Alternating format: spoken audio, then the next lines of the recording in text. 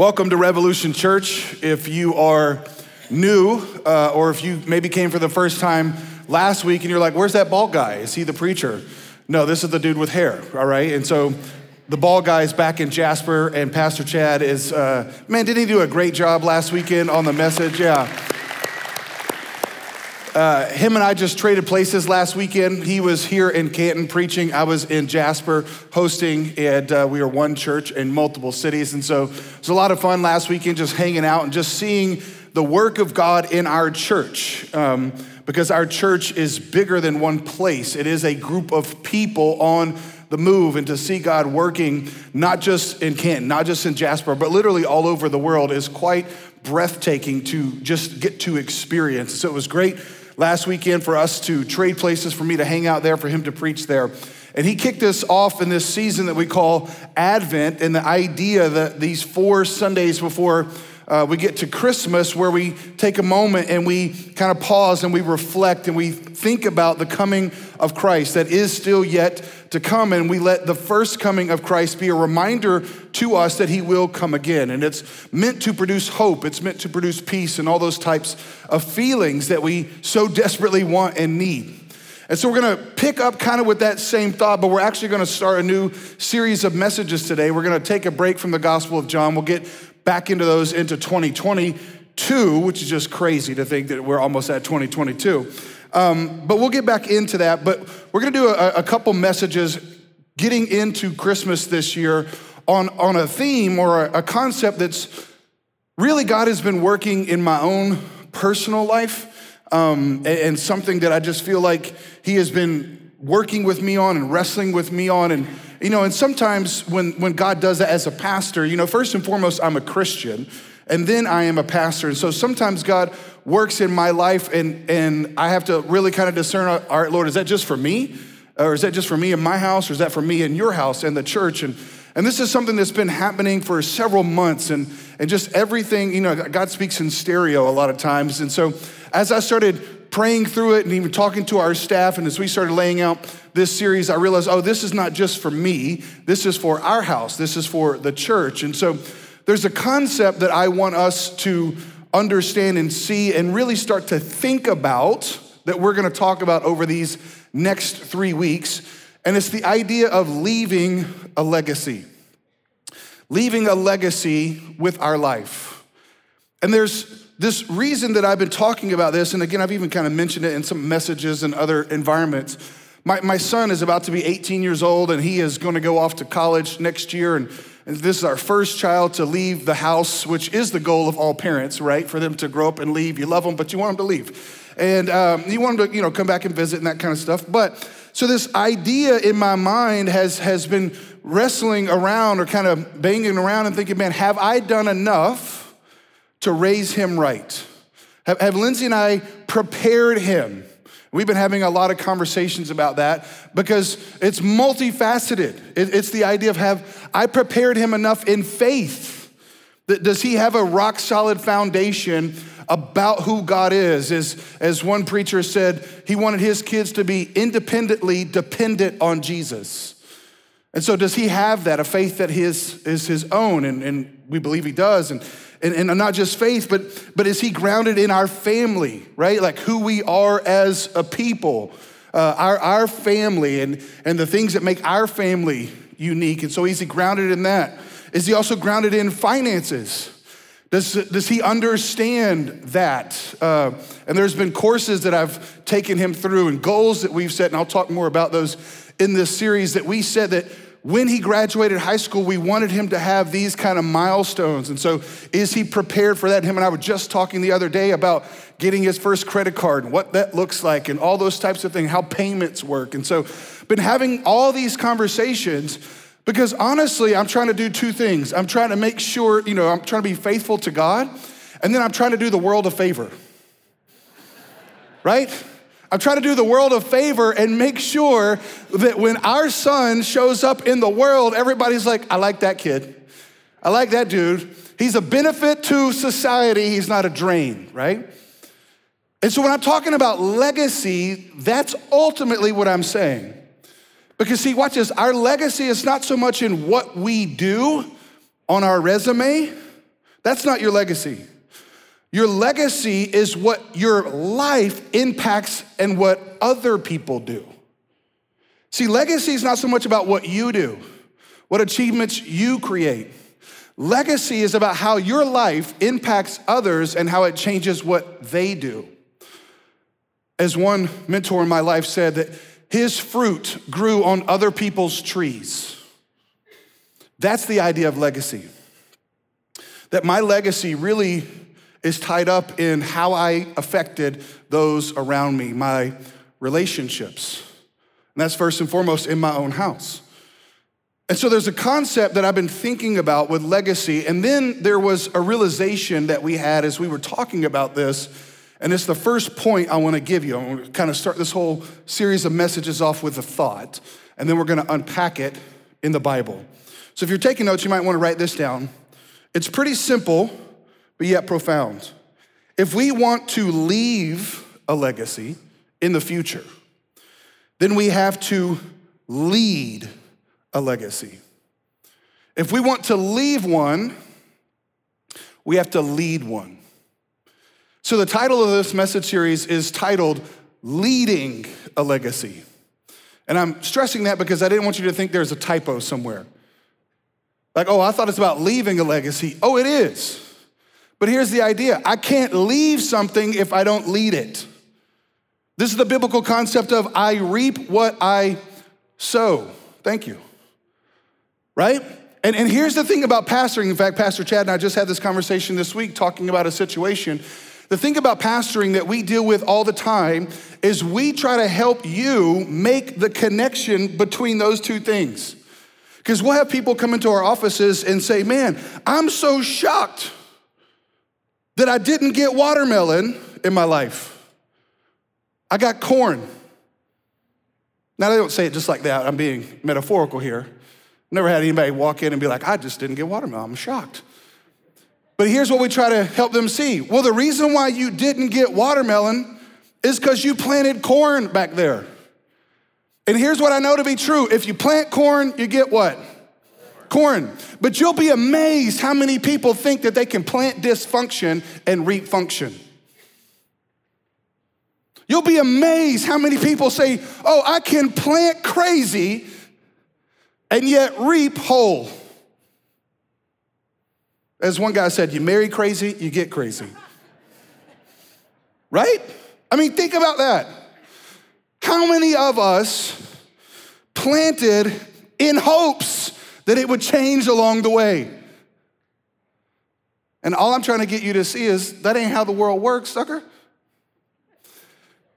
You reap what you sow. So if you want a different legacy in the future to leave, you have to start leading one today. You have to start leading one today. Now let's get into some scripture. We're actually gonna be in the Old Testament. Psalm chapter 78 is where we're gonna be. If you don't know where that is, it's right before the Proverbs, all right? And that is in your Old Testament. And the book of Psalms are quite fascinating. In fact, growing up as a kid, I didn't really know how to deal with them a lot of times because they were super emotional.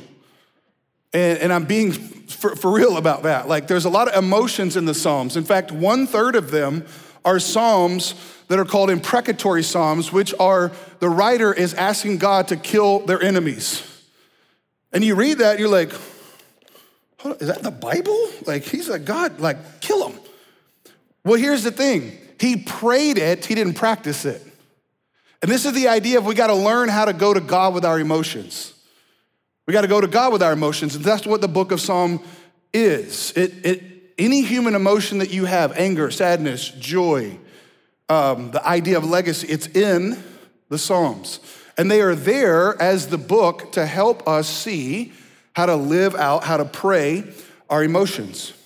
And this particular psalm is interesting. It's not written by David. It's written by a different guy named Asaph. And at the top of the text, depending upon the translation you have, it may say a maskil of Asaph. And that is simply a musical term. He was a cymbal player, the book of Chronicles tells us, and he wrote 12 different psalms. So he was a musician. And this is either a song or a poem, which is really cool that we now have at our church, our whole Rev Music, that are writing songs. And one of them we sang earlier. And those songs are musicians, creatives expressing truths about God. Well, that's simply what the Psalms are. And this one specifically is about the next generation, is about the idea of legacy. So let me get them. We're gonna do 8 verses. Let's do the first 3. It says, give ear, O my people, to my teaching.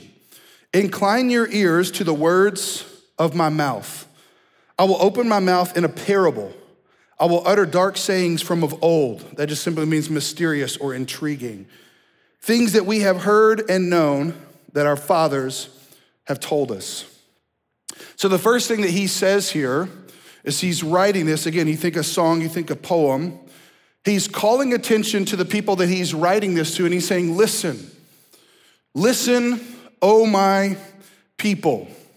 Now that phrase there, O my people, is a very important one. In fact, if you were here back in our Welcome to Our Family series, if you weren't, that's online, you can go watch it. We talked about how discipleship, learning to be a disciple of Jesus, is ultimately the process of putting off the dysfunction, what we learned from our family of origin and our culture, and then being discipled, learning how to live in the new family of Jesus. So watch this. Discipleship is not just my relationship with God. It is, no, I'm a part of a different group of people now. My family changed. I'm not in the same family now. I'm a part of the people of God. And how discipleship works is in the same way when you were born into your family of origin, however that story happened, you learned how to talk and you learned the language that they talked. Not only did you learn the language that they talked, you started acting the way that they did. You watched, observed, and did. That's how learning, that's how growth works. It's way more caught than it is taught. Now think about that in terms of discipleship. Discipleship, and I'm not saying it doesn't involve listening. Obviously, we're all here and we are listening, I'm preaching. But what really makes a transformation is I don't just come and hear a message and leave, but I come hear a message with my people, which is why we have groups. And there's community groups. In fact, there's the specific message this week. I'll reference a question that we're gonna ask in our groups this week. If you're a part of one, that's when you start to flesh out what you hear with your people. And so the idea of people is integral in understanding, watch this, patterns in your life. Let me say it like this. You're going to pattern your life by what you love most or who you love most. Whoever you love most is going to dictate the patterns in your life. That's just how it works, according to brain science. I'm not even talking biblically, although I can make the case biblically, but I'm just talking about we know how our brain works now. The patterns that we develop, the actions, the habits in our lives are determined hugely by the people around us. So here the writer is saying, listen, my people, this is what we do. This is how we act. I'm gonna tell you things that we've heard. We heard from our fathers, and now I'm giving you instructions.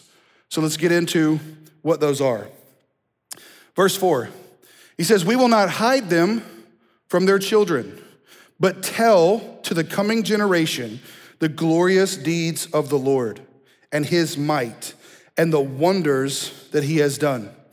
He established a testimony in Jacob and appointed a law in Israel, which he commanded our fathers to teach their children. Now let's stop and chat here for a second. So he highlights, he says, give ear, O my people, listen to what I'm about to teach you. And then he reminds them of what their fathers had taught them, what they had been commanded by fathers. It doesn't just mean biological fathers, it means fathers of the faith. And how we know that is he points out, he established a testimony in Jacob. Now, we did a whole series last year called Welcome to the Wrestle, and I'm not gonna do it in my best WWE voice. You can go back and watch that. I gotta watch my voice these days, all right? But we talked about the story of Jacob and how Jacob wrestled with God. And what's interesting about the story of Jacob, if you've ever read in your Old Testament, and even some in the New Testament, Jesus and Paul refers to it like this, that God is a God of Abraham, Isaac, and Jacob. 3 generations, Abraham, Isaac, and Jacob. And here's what's very interesting about the story. It wasn't supposed to be Jacob. Jacob had an older brother. He was a twin who came out first, and his name was Esau. So technically speaking, it should have been Abraham, Isaac, and Esau. But if you don't know the story, I'll recap it quickly for you. The reason why it was Abraham, Isaac, and Jacob is because Esau sold his birthright, sold his blessing for a bowl of soup. He sold out, watch this, he sold out his future blessing, his future birthright for a bowl. And we look at that and you're like, how crazy do you have to be, bro, for real? Like you sold out blessing for some Brunswick stew? And I've talked about that in this series, and I mean, it's pretty good, you know, but I mean, it ain't that good. Like, I'm willing to trade all my future generational blessings for this bowl. I mean, I love me some brisket, but I ain't selling out for brisket either. Future blessings for brisket? I'll take some watered down pulled pork instead, right? Like, I ain't selling out that mine for half of you. I just lost the room. You're like, that, I mean, that's. But listen to it. Here's what I'm getting at. I'm pointing this out because this has huge implications for you and me. Here's what I'm trying to get you to see. Your actions now can create generational blessings or generational curses. Your actions. As one pastor said, there's a lot of people that sell out what they want most for what they want now. And here's what I'm trying to get us to see. Don't sell out what you want most for what you want now just because the bowl looks beautiful. And what's gonna keep you from doing that? Here's the contention. What's gonna keep you from doing that is you recognizing that whatever you do, you create a pattern for those who come after you to do. Whatever you do, you create a pattern for those who come after you. Let me say it like this. This puts obedience in a completely different light. Let me give you an example. It's one I talk about often. If I don't obey the Lord, and I talked about finances earlier with my son, if I don't obey the Lord in the area of finances and I don't tithe, I don't give to the Lord first. And I used to, in my younger years, I would kind of be nervous because people think, oh, there he goes, talking about that. That's what the church wants. No, it's not about the church. It's about you and it's about your kids. Here's what I mean. If I don't tithe in my house, then I'm not obeying the Lord. That's one generation. But then I teach my kids that they don't have to obey the Lord either because they didn't see it in me. So if I don't tithe, then I teach my kids that they don't have to tithe. And watch this. I just set the kingdom of God back 2 generations.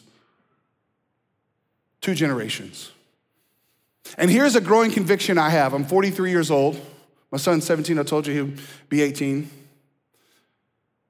I don't want, when my son is 43 years old, sitting in, probably not a church pew, but sitting in some chair in a church, and another pastor is having to tell him things that he should have heard from me. I don't want my son being like, well, Dad didn't tell me that. See, I want to leave a legacy of faith in my kids. But in order to do that, I got to lead a legacy now. Let's just dig into some of the things he says. He says, we will not hide them from our children, but we will tell them. Three things that he says here that just kind of jump off the page to me. He says, but I will tell the coming generation the glorious deeds of the Lord, his might and wonders that he has done. Three words there: glorious, might, and wonder. Let me ask you a question. Is there much glorious talk in your house? Talk about how glorious God is and what he's done? How amazing it is? Or is there a lot of talk of gloom in your house? A lot of gloom about the world that we're in. As if this is the first time that the world has had anything bad happen. Second one, his might. Is there a lot of conversations in our houses about the mightiness of God and how great he is and how, yes, it may seem like his back is against the wall and he may even let you die, but his power is so great he can bring you back from the dead? Is there much conversations about might? Or is there a lot of conversations about fright? We're so afraid. I've told you this before, but the number one command in the entire Bible is do not be afraid. But yet we're creating a generation of children who are more afraid, more fearful, more anxious than ever. Which leads me to the third one, wonder. Is there wonder in your homes?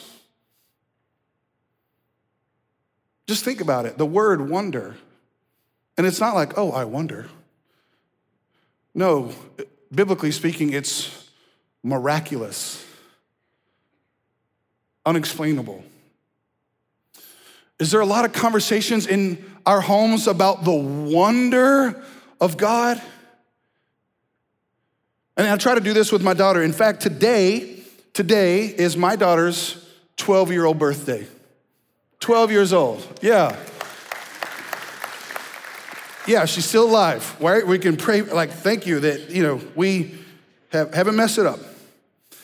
And one of the things that I try to do with my daughter a lot and is explain to her, and I've talked about this a lot here, is just her story of how she got into our family. Because if you don't know, she's not biological, she's adopted, which doesn't make her any less than. But I've explained to her how God used her life before she was even born to give our family direction and purpose, because I want her to be amazed by the wonder of God and how he used a child in her birth mother's womb to give direction to a family. And here we are 12 years later. And I've told you this, that I accepted the position at Revolution Church this day 12 years ago. And God specifically told me in her nursery, just like you didn't start you didn't birth this baby, but you're adopting her. You didn't birth this church, but I want you to adopt this church. And so God has used my daughter's life in glorious, wonderful ways, and I never want her to doubt that about herself. And we'll be driving down the road, and she'll make a comment about the color of the trees as they, have changed. Like, look at that yellow. And then I'll say, Natalie, here's what's crazy. Who made the color yellow? Who made that color? And she knows what I'm doing now. God. Yeah, but did he have to make it yellow? Did he have to make it orange? Did he have to make it red? He could have made a whole world of just gray tones. And those of us who remember black and white TVs, we understand. But he didn't. When is the last time you walked outside and just let the wonder of who God is invade your heart? See, if we want to create a generation of people who know the glorious deeds of God, who know his might and are amazed in wonder, then they have to see it in us. But so much of our house is not filled with wonder, it's filled with worry. So instead of glory, there's gloom. Instead of might, there's fright. Instead of wonder, there's worry. And here's what I'm trying to get us to see. If we're going to change the spiritual landscape of the next generation's heart, it's not gonna happen through political means. It's not gonna happen through education. We've tried all those things. And it's not even gonna happen per se, like esoterically by the ministry of the church. It's gonna happen, watch this, when the previous generation decide to do it themselves. To say, you know what, for me and my house, we're gonna glory in the Lord and in his might and in his wonder. And then I'm going to tell the next generation. See, here's, church, what I'm trying to get you to see. It puts your obedience in a different light when you understand that your obedience affects other people's obedience. I don't want the legacy of my life in the life of my children to be one of disobedience. I want the legacy to be one of faithfulness to the Lord. Why?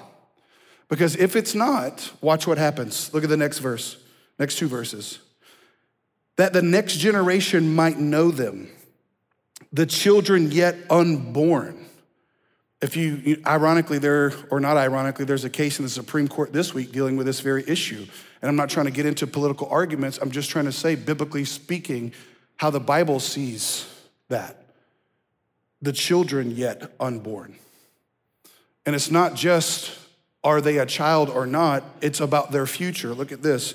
They will arise and tell them to their children. God is a generational God. Now look at verse 7. So that they should set their hope in God and not forget the works of God, but keep his commandments.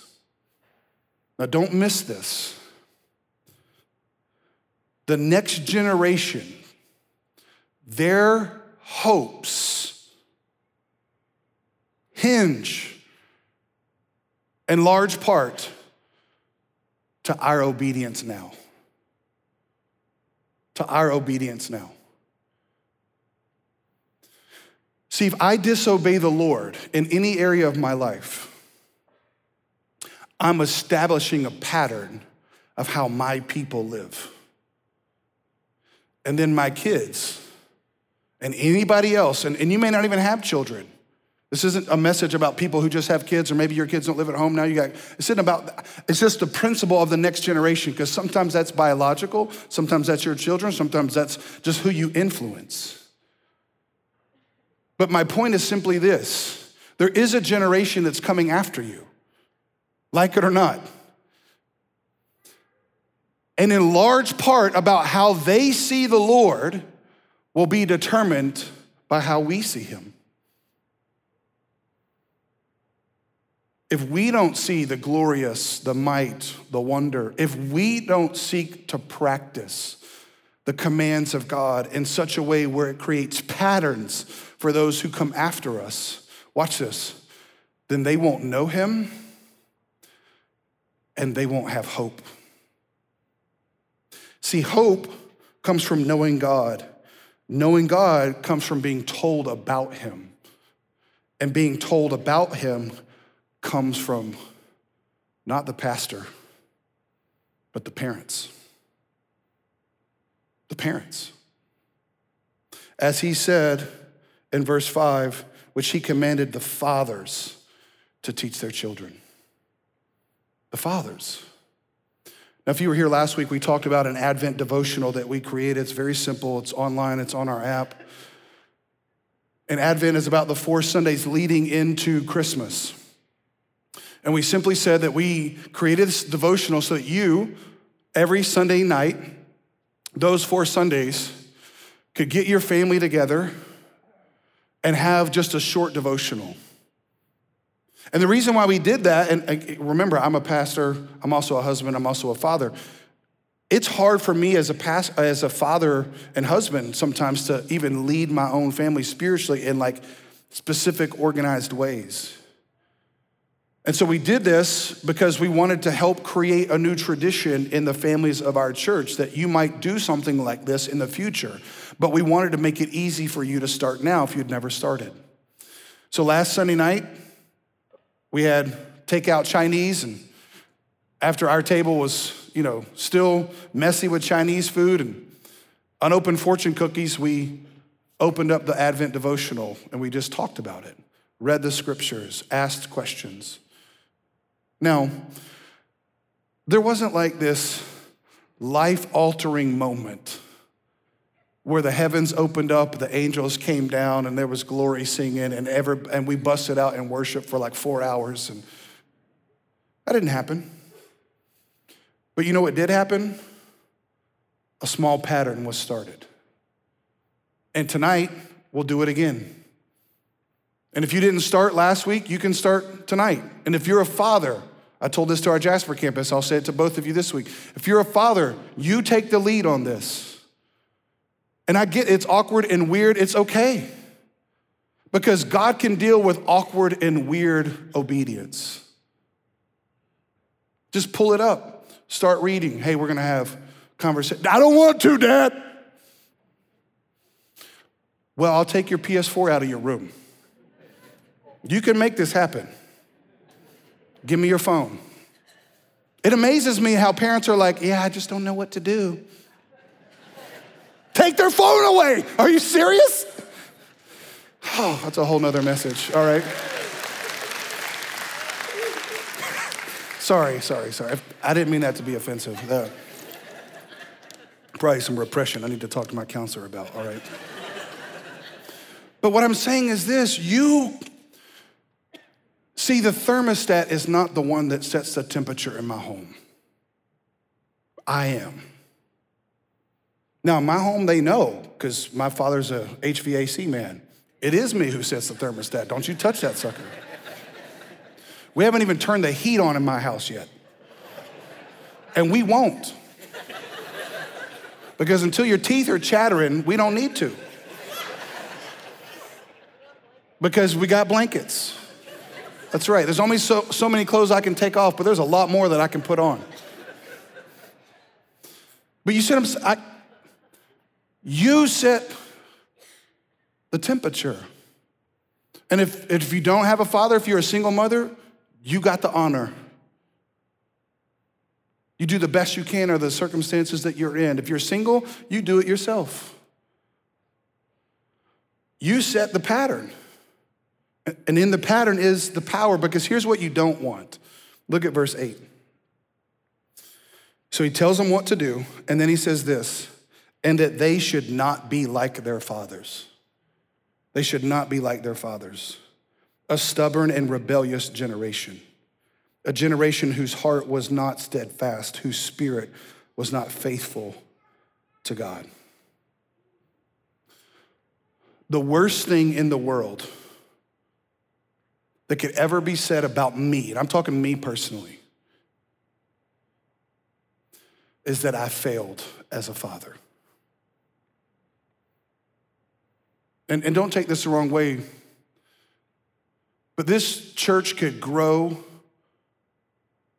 and it has grown for 12 years by God's grace, can grow and plant churches and plant campuses and grow and grow and grow and grow. But if I fail as a father, I failed. The worst thing that could be said about me is when my kids stand at my funeral one day and feel like they have to lie.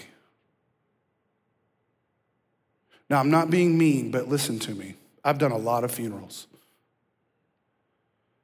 And you've experienced a lot of these too. But have you noticed that death makes saints out of people? I'm being for real. They'll be a horrible person and they'll get up there at the funeral and feel some kind of way and be like, well, we can't say that. And I've been in places where a friend will stand up and rave about this person, and I'll look over at their family and they're like, they lying. See, I don't want my legacy to be one that people have to lie about. And doing something big, watch this, doing something big is not owning something big, like a big house, a big car, a big bank account. Doing something big is being someone big and leaving a legacy that is big in someone else's life. See, I don't want my kids to have to say, we don't want to be like our father. Our father loved to preach, but he was horrible in his practice. And there's a lot of preachers that their kids say that about them. But legacy is about future. And I'm trying to connect that for you, but if you want a different future, then you have to start today. And here's the good news. You can start today. That's the good news. You can create a different tomorrow if you start planting today. Because I don't want your kids to have to lie about you. And they say things like, yeah, their heart wasn't steadfast, and that means fixed. They were wishy-washy. Their spirit wasn't faithful to God. I want people to be raving about the fact that your heart was fixed on God in the midst of a crazy culture. That your spirit was faithful to God in the midst of a bunch of people falling away. Because that's the greatest legacy that we can leave in the lives of other people. And I think about that in my own life. And I've shared some of this throughout the years, but I told you I didn't grow up in church knowing anything about God. Because the legacy of my family was not one of faith. I spent most Sundays on the racetracks with my father or on the sports field with my friends. But it was through sports, providentially, that I spent the night with my friends on Saturday night, and then I went to church and I learned about a father and I trusted Christ and got saved. But there was a lot of dysfunction that was given to me by my father, and I don't think that he would mind me telling you this now because of how God has worked, but my father was an alcoholic that was gone all the time. So that was the legacy that he was leaving. And I grew up very frustrated with my father because he wasn't around. But it wasn't until I trusted Christ and got saved, and then Christ came into my family, and then my father started following Jesus. Then he went from never coming to my ball games to always being there, even at practices. But it wasn't until I understand, oh, my father was just living out the legacy of his father, my grandfather. Because see, my father grew up with an even worse father.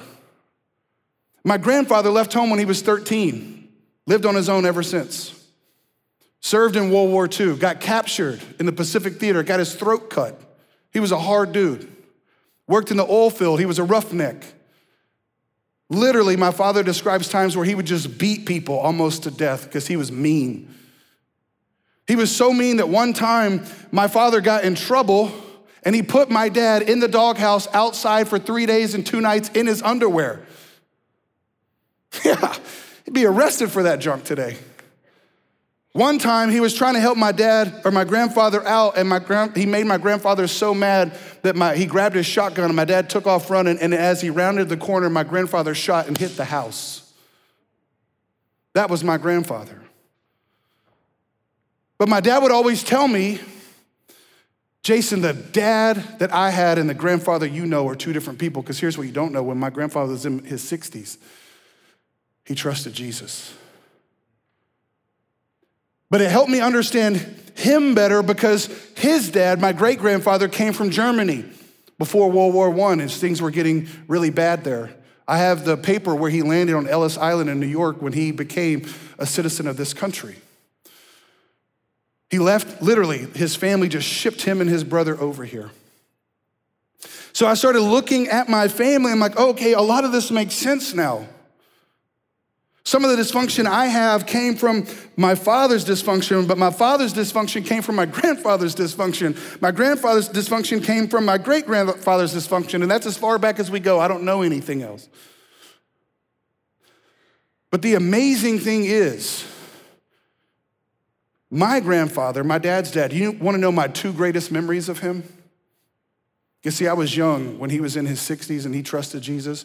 My two greatest memories are of him reading his large letter Bible, large print Bible, with his magnifying glass and watching the Braves. He loved the Braves because they were on, the free access channel. And so even in South Arkansas, that's what he got on TV, was the Braves. He loved the Braves and he loved his Bible.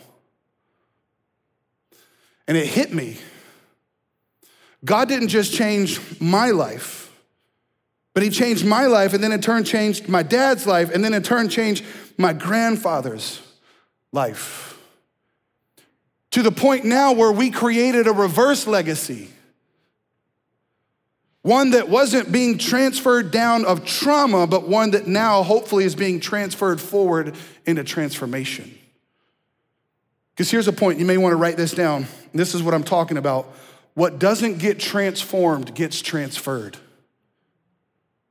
What doesn't get transformed in your life will get transferred. My great-grandfather transferred trauma onto my grandfather to the point where he left home at 13 and never went back.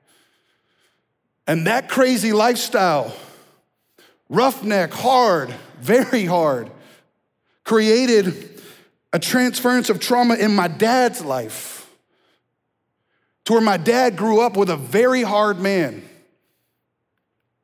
who beat him. And then that transferred into my life, my brother and sister and me's life, trauma.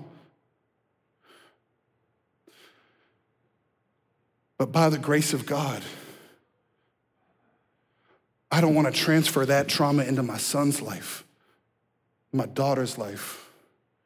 I praise God that they know nothing about what my dad was. And they know nothing about what I was before I trusted Jesus.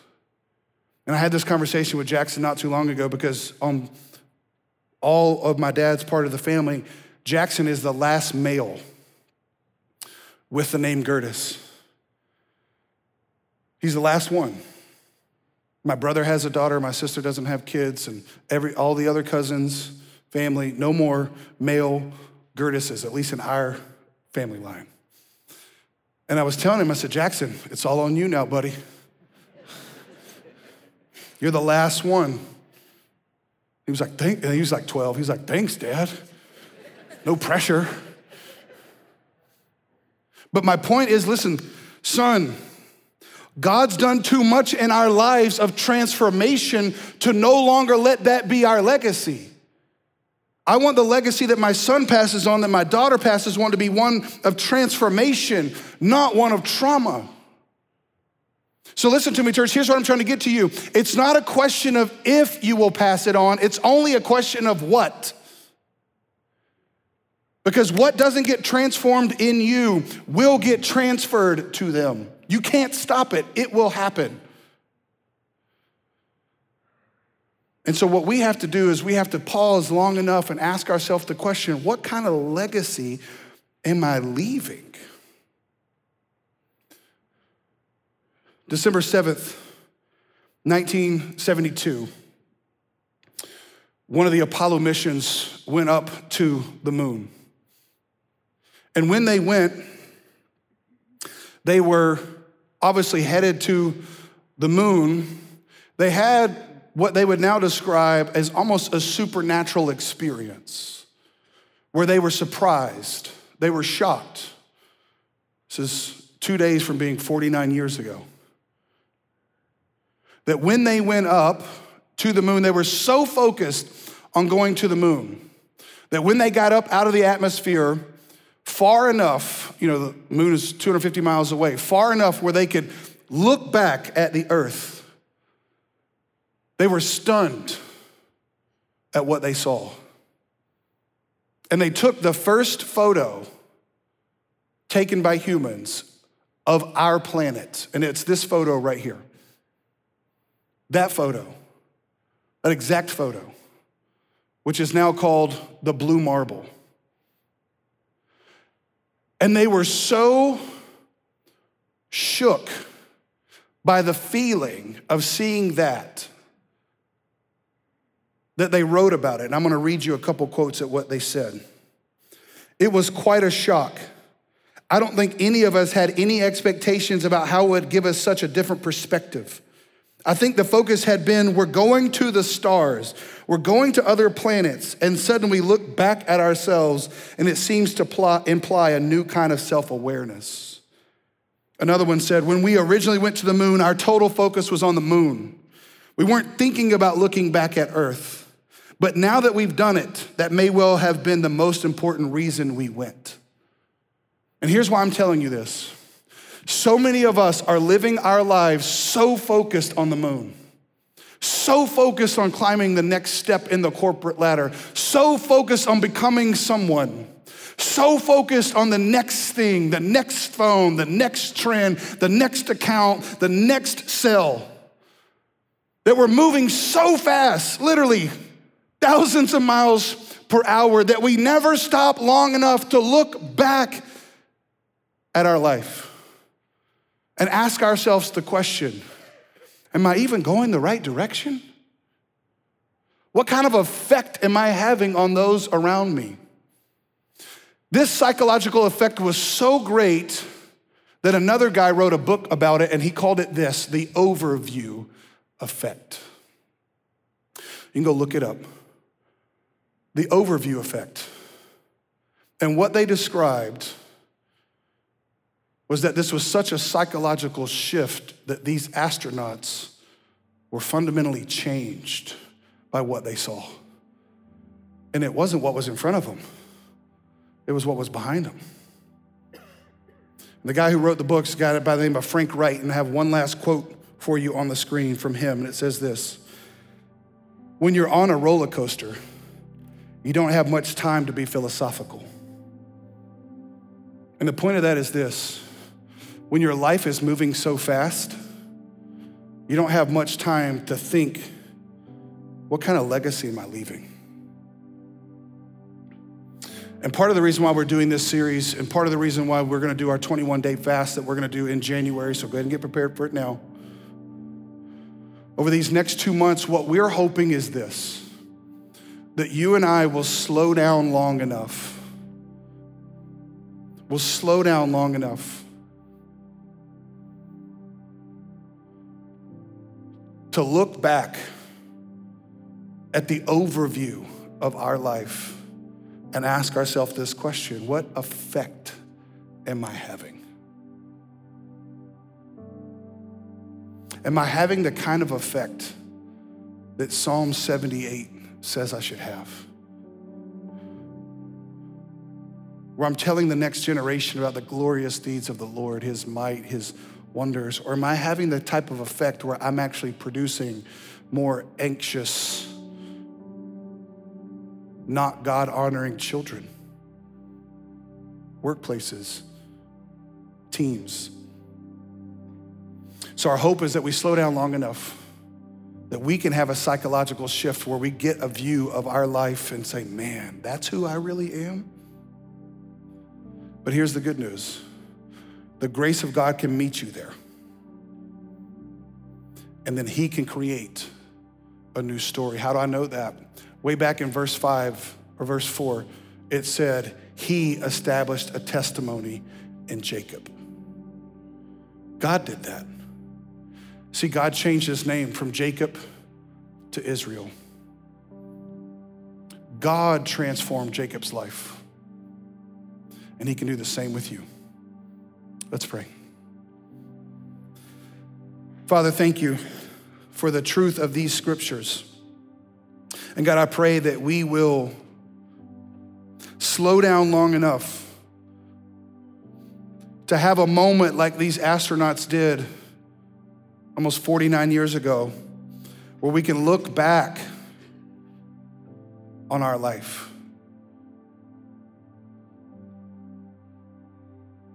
and ask ourselves the question, what effect am I having?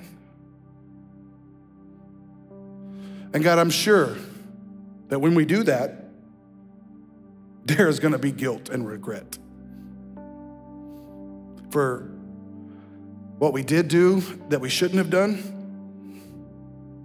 but also, God, for what we should have done, but we didn't do. And God, I pray that you would meet us there. You would meet us there and let us know that you have grace for us, that you can transform our name, you can transform our story, you can give us a new testimony of how you met us. You can establish a new line of generational faith in us. And so God, I pray for those right now who have not trusted Jesus, who have not had that happen, that you would meet with them and you would transform them. No one looking around or talking here as we wrap this up. If you've never trusted in Jesus, if you've never met him and had him change you, then that can happen today. Because he wants to. He stepped into your story to give you a new name. And so if you want to trust him, you can pray with me. You don't have to do this out loud. But it goes like this. You can say, Father, thank you for loving me, that you sent your son, Jesus, in my place for my sin. I believe that Jesus was born, died, and rose again. And I'm trusting in him alone to save me. Would you forgive me? Thank you for loving me. Again, nobody looking around or talking, but if you just pray that with me for the first time, would you just simply lift your hand up so we can see that? Both locations. We've got men and women going to walk around, put a gift in your hand, and when they do, you can put it down. Thank you. Just a moment, you have an opportunity to fill out our digital connection card, whether you're online or in person, and let us know who you are. But then those of us who have trusted Jesus, I pray today would be a convicting message, but also an encouraging one. In the sense that, yes, you can't change the past, but by God's grace, you can create a different future. You can't allow the grace of God to come in and rewrite your story.